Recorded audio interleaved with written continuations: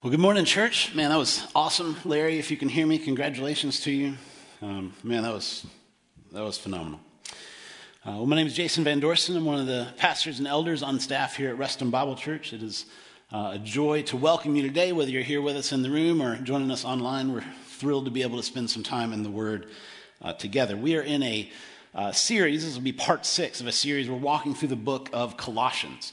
The book of Colossians, if you were to divide out the 4 chapters into broad categories, chapters 1 and 2 really deal with the supremacy of Christ in all things, and then chapters 3 and 4 deal with our part in response to that, submission. So you have supremacy and submission. Today we're sort of turning the corner. We'll be looking at the first 17 verses of chapter 3. We'll be looking at our submission to Christ in terms of our identity. Well, as we get started this morning, though, I do want to give you some big news from the Van Dorsten household. We have adopted a dog. Yep. The picture you see on the screen there, that is the culmination of 3 years of being worn down by my children. And that's Chance. Chance is a Plott hound, P-L-O-T-T. It's a breed out of North Carolina, bred specifically to hunt wild bear and boar. So he came to us with the name Chance, and we decided it was a good name. We decided to keep it.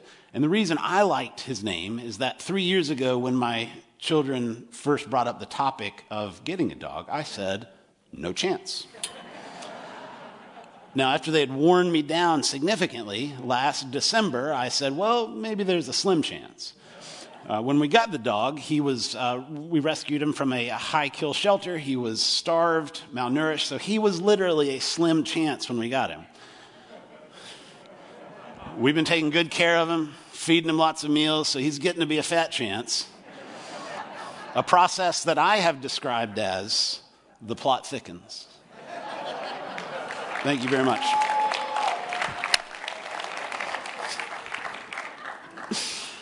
A couple weeks ago, as we're into this thing, making all the adjustments to having a new thing trapped in the house with us, my wife looks over at me and she says, Jason, are we dog people now? And I said, well, we don't want to be cat people for sure. So yeah, I guess we're dog people. Sorry, cat people. Somebody booed. Sorry. It struck me, though, it is interesting, right? Like how many ways we look for things to sort of categorize ourselves, categories to put ourselves in, whether we're dog people, cat people, tea, coffee, Mac, PC, whatever. Isn't it interesting how we sort of innately look for things to rest our identity on? Categories in which to fit and belong, and we will take those, and those are sort of silly little examples, right? But it's no question. We'll take things that were never meant to bear the weight of our identity, and we will crush those things in an effort to build our lives on them. Whether those are relationships or jobs or status, achievement, abilities, sexuality, race, gender, ethnicity. I mean, we've constructed whole modern philosophies and movements described as identity politics and gender identity. Now, last week, we looked at the fact that we exist in a cultural context, and so we have to be able to discern between worldly deceptive philosophies and what is from the Bible. We have to be able to discern between the voices of the world, the voice of the enemy, the voice of our own flesh, and the voice of Jesus. And that's why we must be people of the Word, because there are so many, many, many voices out there today. You know, a traditional criticism of Christianity is that Christians just want to convert people. And that's not a shameful thing. That's true. We do want to convert people. We want to see people move from darkness to light. But let's be very clear. There are no neutral messages coming at us from culture, right? Everybody is trying to convert somebody in some way to something. But if your identity is not anchored in who Jesus Christ says you are, then you will be shaped or formed by whatever voice happens to be the loudest or whatever voice happens to have your ear the most. Consider the trend today that most companies no longer simply sell products, but they sell causes. These are just my thoughts, but I think most cultural messaging today has a very simple message, whether it's implicit or explicit, and it's that there are bad groups of people and there are good groups of people, and you want to be this kind of person, right? You want to be the good kind of person, and so you need to purchase this product, subscribe to this view, uphold this creed, buy into this cause, join this movement. Why is that? Why is that the tactic? It's because if I, as an individual, as a company, as a movement, as an organization, as a political party, as a religion, a social class, or an ethnicity, if I can shape, form, or alter your identity, I have influence and authority over you, even if you don't realize it. I then have the power to direct your values, your resources, and your worship. I can tell you what the, quote, real problem is, and then I can offer solutions. I can offer you saviors, and all you need to do is follow me. So there are no neutral messages coming at us from culture. It's all preaching, right? It's not all presenting the same gospel. It's not all leading to the same Savior, but it is all preaching. Jim said it well last week. Pastor Jim pointed out that a primary tactic of the enemy and of our flesh and of the fallen world is to use shreds of truth in order to hook us on false solutions. And more often than not, I think those shreds of truth are intended to shape or reshape your identity and who you think you ought to be. And so as we move through the text today, Colossians 3, 1 through 17, my point is simply this. Only Jesus Christ has the true right, power, and authority to bestow, form, or shape your identity. Let's get into the text. So we're going to read Colossians chapter 3. We're going to start with verses 1 through 4. It says this. If then you have been raised with Christ, seek the things that are above, where Christ is, seated at the right hand of God. Set your minds on things that are above, not on things that are on earth. For you have died, and your life is hidden with Christ in God. When Christ, who is your life, appears, then you will also appear with him in glory. Father, would you bless our time in your word this morning? Father, would you reveal to ourselves who it is you want us to be, and help us, Father, be informed by your word, empowered by your Spirit as we seek to submit our identities to you. I pray that you would be glorified as we digest and chew on your word this morning. In Jesus' name, amen. So there in Colossians 3, 1 through 4, those first four verses, I think give us four foundational realities that frame human identity. And those are simply that God is, that Jesus is at his right hand, the world is not my home, and Jesus is my life.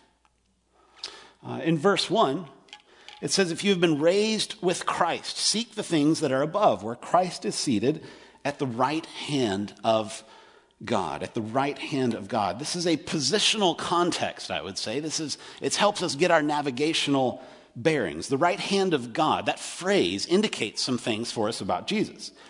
It demonstrates demonstrates for us his power and authority. If you look at Ephesians 1, 19 through 21, similar verse, to be at someone's right hand, biblically speaking, is to indicate that they possess equal rank, power, authority, honor as the one to whom they're sitting next to. And so Paul continues to reinforce here Jesus' godness, that he is supreme and in authority over all things. So right hand of God indicates for us his power and authority. It also indicates for us his messianic fulfillment. Psalm 110 is what's known as a messianic psalm, which Jesus actually quotes in Matthew 22:44. And the psalm simply says that it is God's Christ, it is his Messiah, the deliverer, who sits in power at God's right hand. Right hand of God also indicates for us Jesus' ongoing love and favor. Romans 8:31 through 34 and Hebrews 7:25 show us that it is from the right hand of God that Jesus intercedes continually for us. His work is secure as far as our salvation goes, but his ongoing active love and care for us continues from that position at the right hand of God. And so verse 1 is our ultimate positional starting point, right? In light of who Jesus is, in light of where he is, we see where we are as well. He is in ultimate authority and we are subordinate. He is king, we are subjects. He is shepherd, we are sheep. He is our North Star. He is our set point of reference. Jesus Christ is the starting point to discovering human identity. Human identity is not meant to be something that we author for ourselves by ourselves. Verse 2. Set your minds on things that are above, then, and not on things that are of the earth. Another positional context. We have what is above and what is below. And with this ultimate context, Paul's showing us, look, you live in a new reality. And so we are to propel our minds toward that which affirms the reality of Jesus Christ, who he is, what he has done, and where he is now. And so Paul says, have this mindset, have this attitude, have this disposition. Engage in this way of thinking and feeling and doing, all centered around Jesus. He says, set your minds. Set is to seek, to pursue, to go after, to determine. It is not a passive process. He says, set your minds. The normative pattern I find in Scripture is that the mind stands as the watchman of the soul. I think you see this in Genesis 3 with Eve. I think you see it with King David and Bathsheba. When something enters the mind and is considered, if the mind approves it, the heart and the affections yearn for it. The hands or the will then seek to go and take that thing. But it is the mind that will approve and disapprove and set the other human faculties into motion or hold them back. So set your mind on things above. Now, things above doesn't mean, maybe you've heard the phrase pie in the sky Christianity, right? Where you're so heavenly minded that you're no earthly good. That's not what Paul means there. To set your mind on things above means to live your life now in light of these massive, overarching realities of who Jesus is and who we are in relation to him. Now, certainly as we're considering identity and we're considering all this, there's an individual and personal aspect to it. But there's also, and I think maybe primarily, a corporate aspect. Paul is speaking in the plural. In the ESV, it's set your minds. In the JVD, it would say y'all, right? Y'all set y'all's minds collectively on the things that are above. It's both a personal and a corporate consideration of identity and direction. Verse 3. For you have died, and your life is hidden with Christ in God. Paul is repeating a statement that he used in the previous chapter, verse 20 of chapter 2, where he said, you died to the world. So we are dead to the world. By virtue of what Christ has done, the fallen and broken world system no longer rules or defines who I am. Only Jesus now has the authority to reign and rule over who I am. Not the world and not me. He says, and your life is hidden in Christ. It's hidden. So what that indicates immediately for us is that all of this around us, this is not your life. What you see in the mirror, what you see on your social media feed, in your bank account, in your driveway, on your resume, in your bedroom. None of that is your life. Not anymore. Those are the old ways of living, which you have now died to if you are hidden in Christ. And whereas in the garden, in Genesis 3, as mankind fell, we hid from God, Christ has now taken us and hidden us within himself. He is the better Adam. He is the better ark. He is the rock, our refuge, our shield. Our life is protected and secured in him. Paul's summary of this whole concept you can find in Galatians 2:20, where he says, I have been crucified with Christ, and it is no longer I who live, but Christ who lives in me. And the life I now live in the flesh, I live by faith in the Son of God who loved me and gave himself for me. Your life is hidden in Christ. And so this world is not your life. And how we steward our time here should reflect that. Verse 4. When Christ, who is your life, appears, then you also will appear with him in glory. And so Paul gives us here a future hope. A future hope. Your life is hidden, but it will appear. It will appear with Christ, and you will appear with him. This invisible hope of glory, believed on by faith, will become visible at some point to everyone.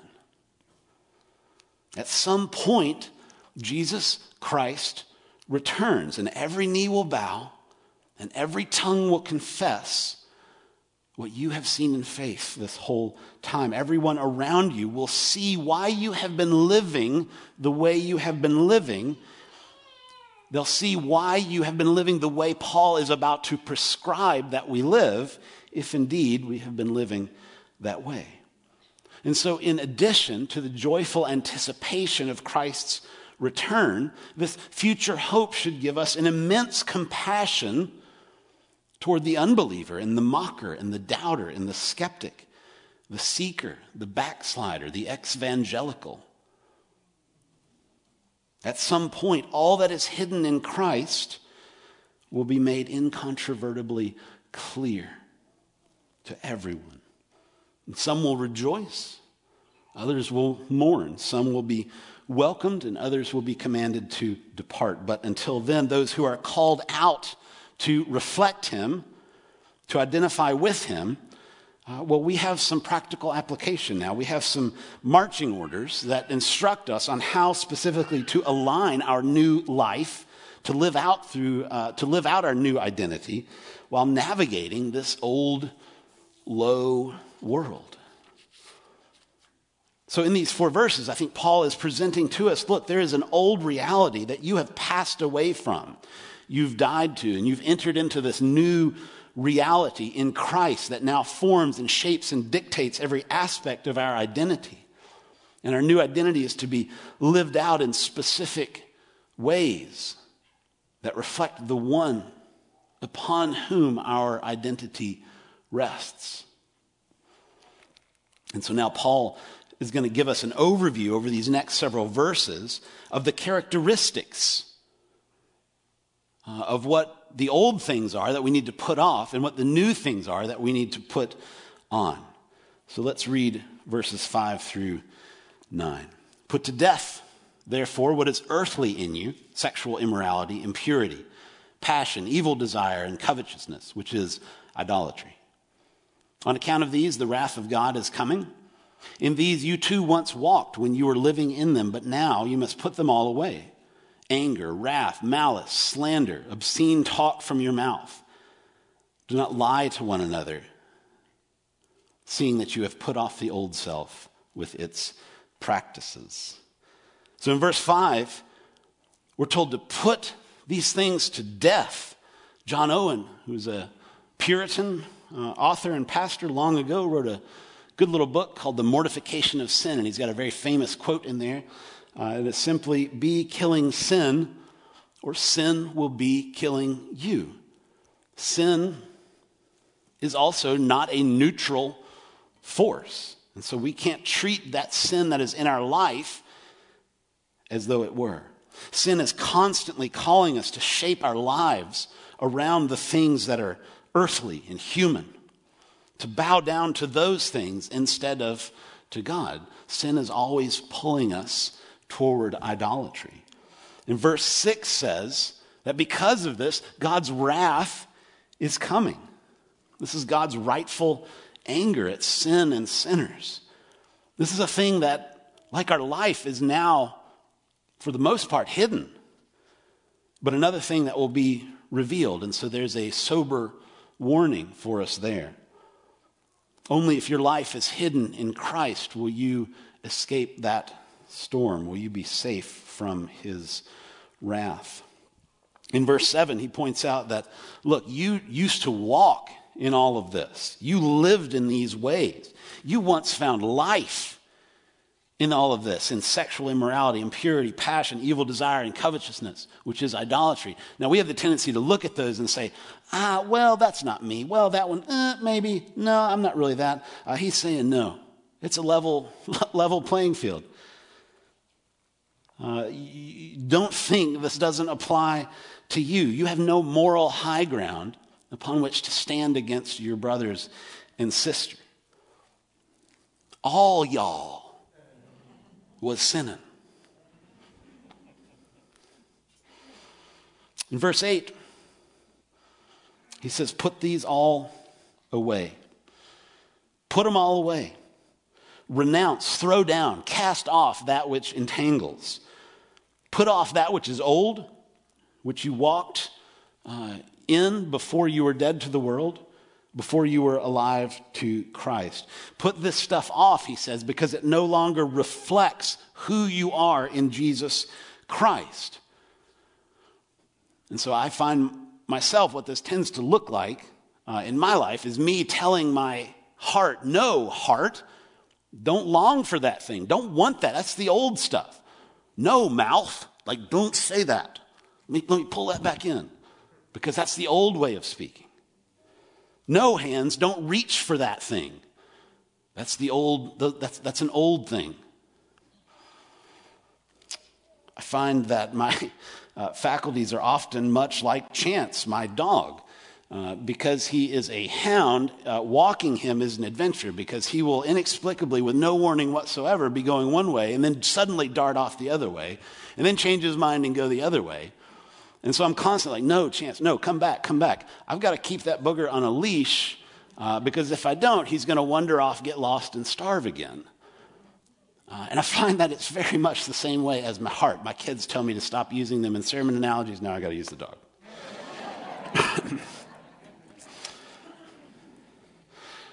Now, we don't do that in accordance to the world standards. Paul addresses this at the end of the last chapter in Colossians 2:20 through 23, where he says, if in Christ you died to the world, why still submit to it with its regulations? Don't do this, don't taste, don't touch.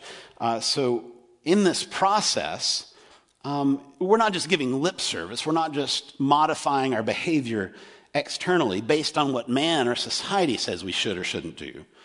We're not driven by the issues du jour of the world system, which again will hook us with shreds of truth, but lead us to false saviors. But we are to put away those things which no longer reflect who we are in Christ.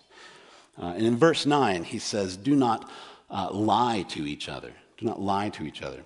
We are made in God's image, which is a point that Paul is going to make in the next verse. And because of this, you can't lie to someone without also telling lies about God. There's no falsehood in God. He cannot lie. And so we are blatantly misrepresenting him as his image bearers when we tell lies. To lie to each other is to refuse to live out your identity in Jesus Christ. Let's look at verse 10. So we're to put off, don't lie to each other, seeing that you've put off the old self and its practices. Verse 10, and have put on the new self, which is being renewed in knowledge after the image of its creator. Put on the new self. Live from your new identity in Jesus.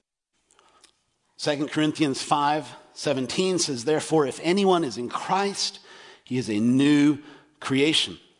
The old has passed away, and behold, the new has come. So that is being renewed, Paul says. That's an active, ongoing process of growth, sanctification, being made more and more and more like Jesus. We are being renewed in knowledge, Paul says, right? So it's not just something we're making up on our own. It's not self-determination. It's in knowledge. And where do we get knowledge, revealed knowledge of this God whom we are to reflect because we're in his image? Well, we get that knowledge from the Word of God. And so we are informed by the Word and empowered by his Spirit. So we are being renewed in knowledge after the image of the Creator. Now, probably you've hopefully heard the term imago Dei, which means in the image of God. That's our core identity as human beings. You see it in Genesis 1 and 2, that unique among creation, human beings are created specifically to reflect the image of the living God. It's intrinsic to who we are. Let's look at verse 11. Here, there is not Greek or Jew, circumcised or uncircumcised, barbarian, Scythian, slave, free, but Christ is all and is in all. Jim said it well last week. He said we are a single race with various ethnicities. And so we are to walk as such for the glory of God. All y'all together, we are imago Dei. Pastor Jim did go into it some, but I want to consider again from this verse the massive differences in culture and background and tradition represented in these groups here that Paul lists. There are a lot of dynamics here that are ripe for judgment, for disagreement, and for conflict based on racial and cultural identity, based on social status, and based on religious background. But Paul says, put it all down. He says, lay it all aside. This is the old self. These are the old ways of identifying yourself to each other. You need to live from the new self, that which has been remade, reformed, and re-identified in Christ. Now, does this mean that we should ignore or downplay our ethnic diversity, our cultural differences, or our social distinctions? I think within each of those things, there are ways of legitimately reflecting the imago Dei. And so I don't think this is a call to ignore or diminish those things as much as it is a call to not elevate them and worship them. These are no longer primary in how we identify ourselves or in how we view others. These distinctions are to fall into subjection before the unmatched authority of Jesus Christ. You are to lay this stuff down before the King Jesus. In your old life, this may have been foundational to how you identified yourself or interacted with others. Not so in this new life, Paul says, your new identity in Christ. I wonder how this might read if it were written to RBC today. Here there is no Republican or Democrat, liberal, conservative, pro-mask or anti-mask, Sterling Park or Falls Church. But Christ is all and is in all. Lay it down. All ethno-cultural enmity and human distinctions of superiority or inferiority due to class, vocation, social standing, education, privilege, race, power, or ethnicity. It all bows before the Lord Jesus Christ. God, in his love, in his wisdom, and in his mercy, takes people from all backgrounds, and allows them to believe in faith upon Jesus, and then he binds them together in a single unified family. This is the reality that we are to live out. This is the way. Paul now gives us more practical instruction as we make that work. He's given us some stuff to put off, now some things to put on. Let's read the next couple of verses, 12 and 13. Put on then, as God's chosen ones, holy and beloved, compassionate hearts, kindness, humility, meekness, and patience, bearing with one another. And if one has a complaint against the other, forgiving each other. As the Lord has forgiven you, so you also must forgive. Put on these things that best reflect the hidden reality of your new identity in Jesus. We're not building an identity, by the way, from the outside in. This is simply instruction on how best to reflect that which is.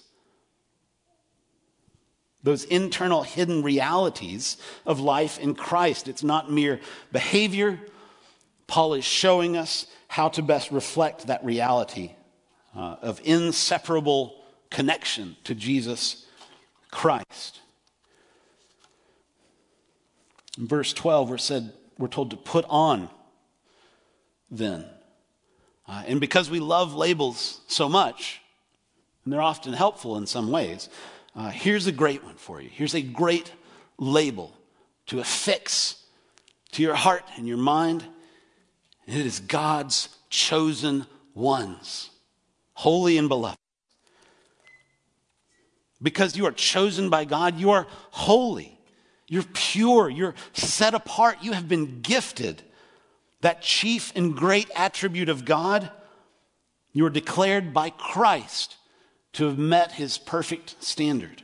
You're holy, and you are beloved. You're dearly loved by the King of all things. You're adopted. You've been rescued. And you need both, by the way. What good would it be to have been made holy, but to remain unloved? And likewise, what good would it be to be loved, but remain unholy? As God's chosen ones, you are, by his grace, the recipient of both. You are holy and beloved.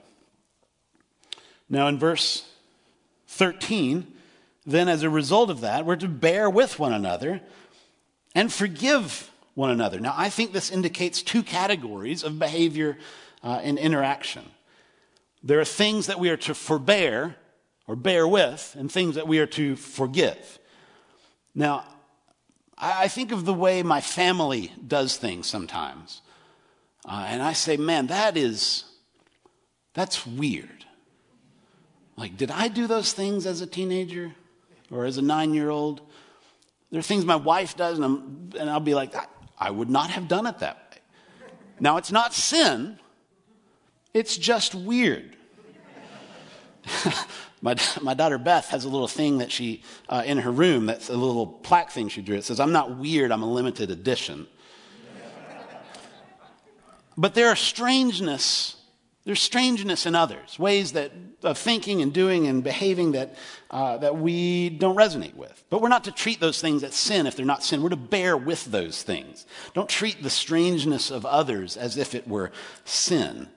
Those are things, Paul says, that you are to put up with. And putting up with that is a way of putting on these things that he's telling us to put on. Now, there are times when people sin against us in small ways or in deeply grievous ways.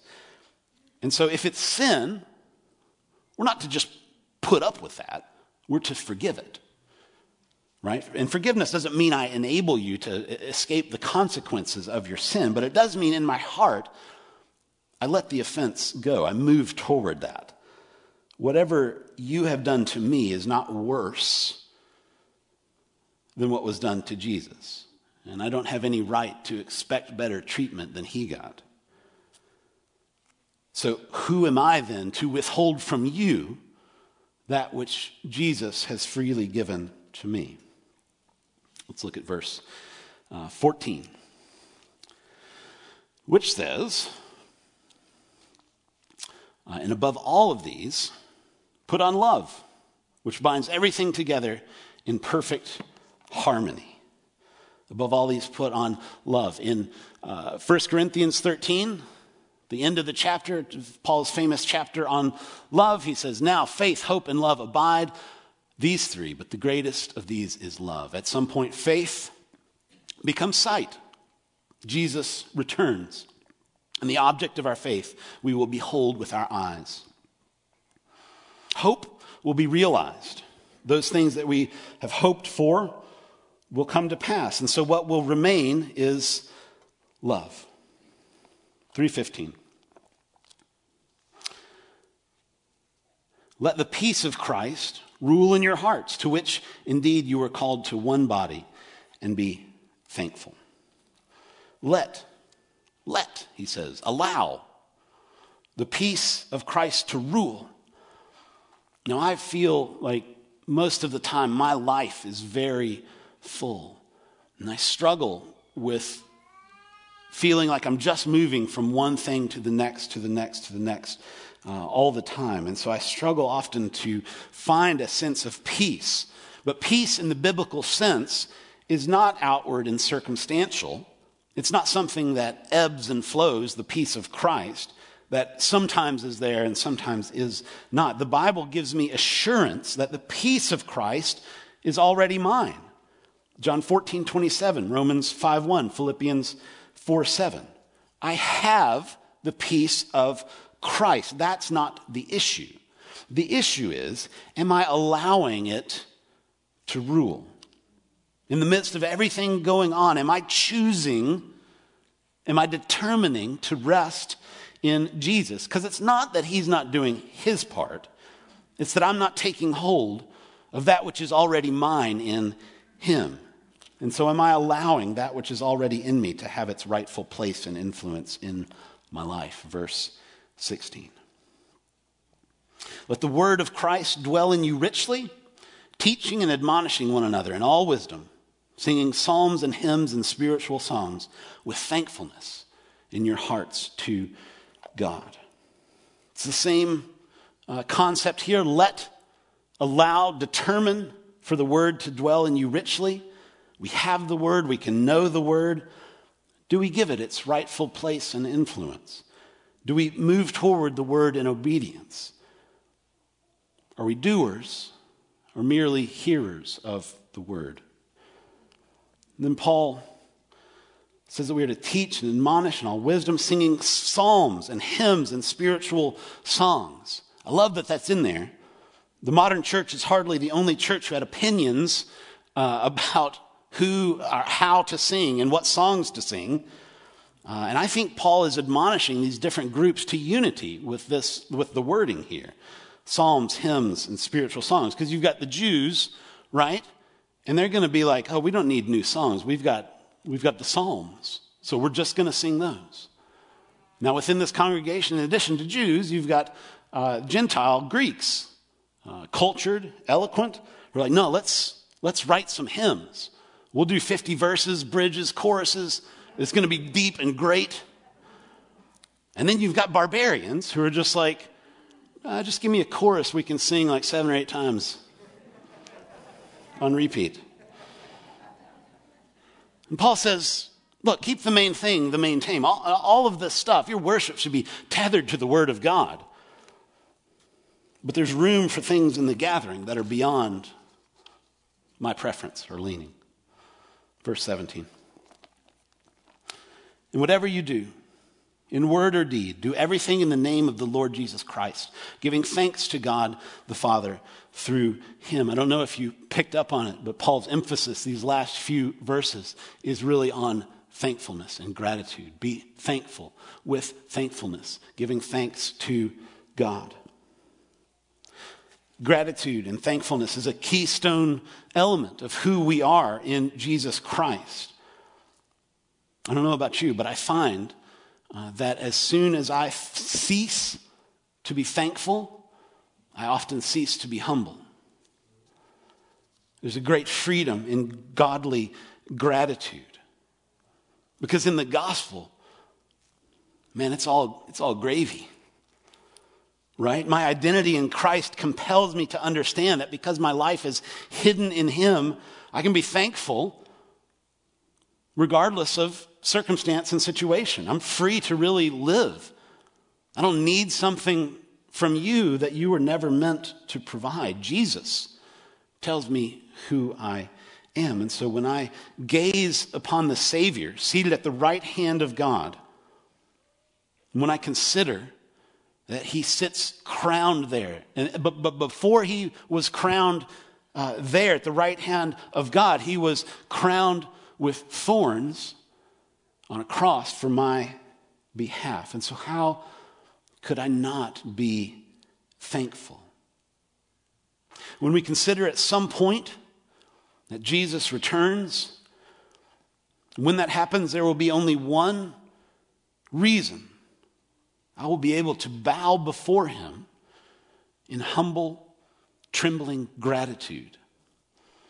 And it will not be because of anything earthly that I've tried to build my identity on. It will be because he has given me my identity. He has called me out. He has chosen me, called me his chosen one, holy and beloved.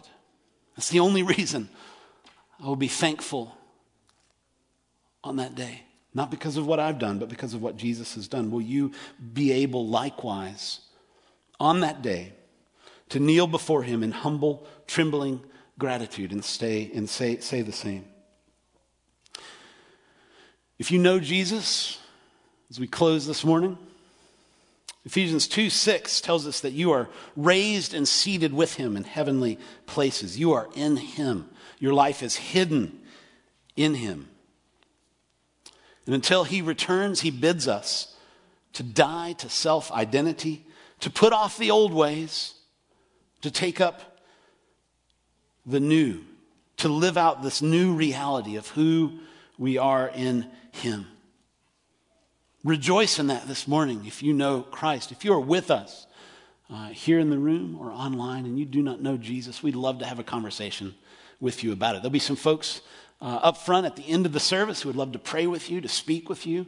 You're welcome to fill out the online Connect card. You're welcome to, if you're in the chat, to speak to a moderator. We'd love for you to get that straight today. Because there are a lot of voices trying to tell you who you are and who you should be. But it is only Jesus Christ who has the true right, power, and authority to bestow, form, and shape our identity. Let's pray this morning. Father, would you be pleased to be at work among us, Father, by the might of your word and by the power of your Spirit. Father, to anchor us in who we are in Christ. Lord, to set aside those voices from culture and society, to set aside the voice of our flesh, to set aside the voice of the enemy that clamor to pull us back to the old low ways. Father, would you in your mercy enable us and empower us to set our minds on the things above, where Christ is seated at your right hand, that we may gaze in thankful awe and give you thanks, Father, as we navigate a broken world, living out the identity you've given us for your glory. It's in Jesus' name we ask these things. Amen.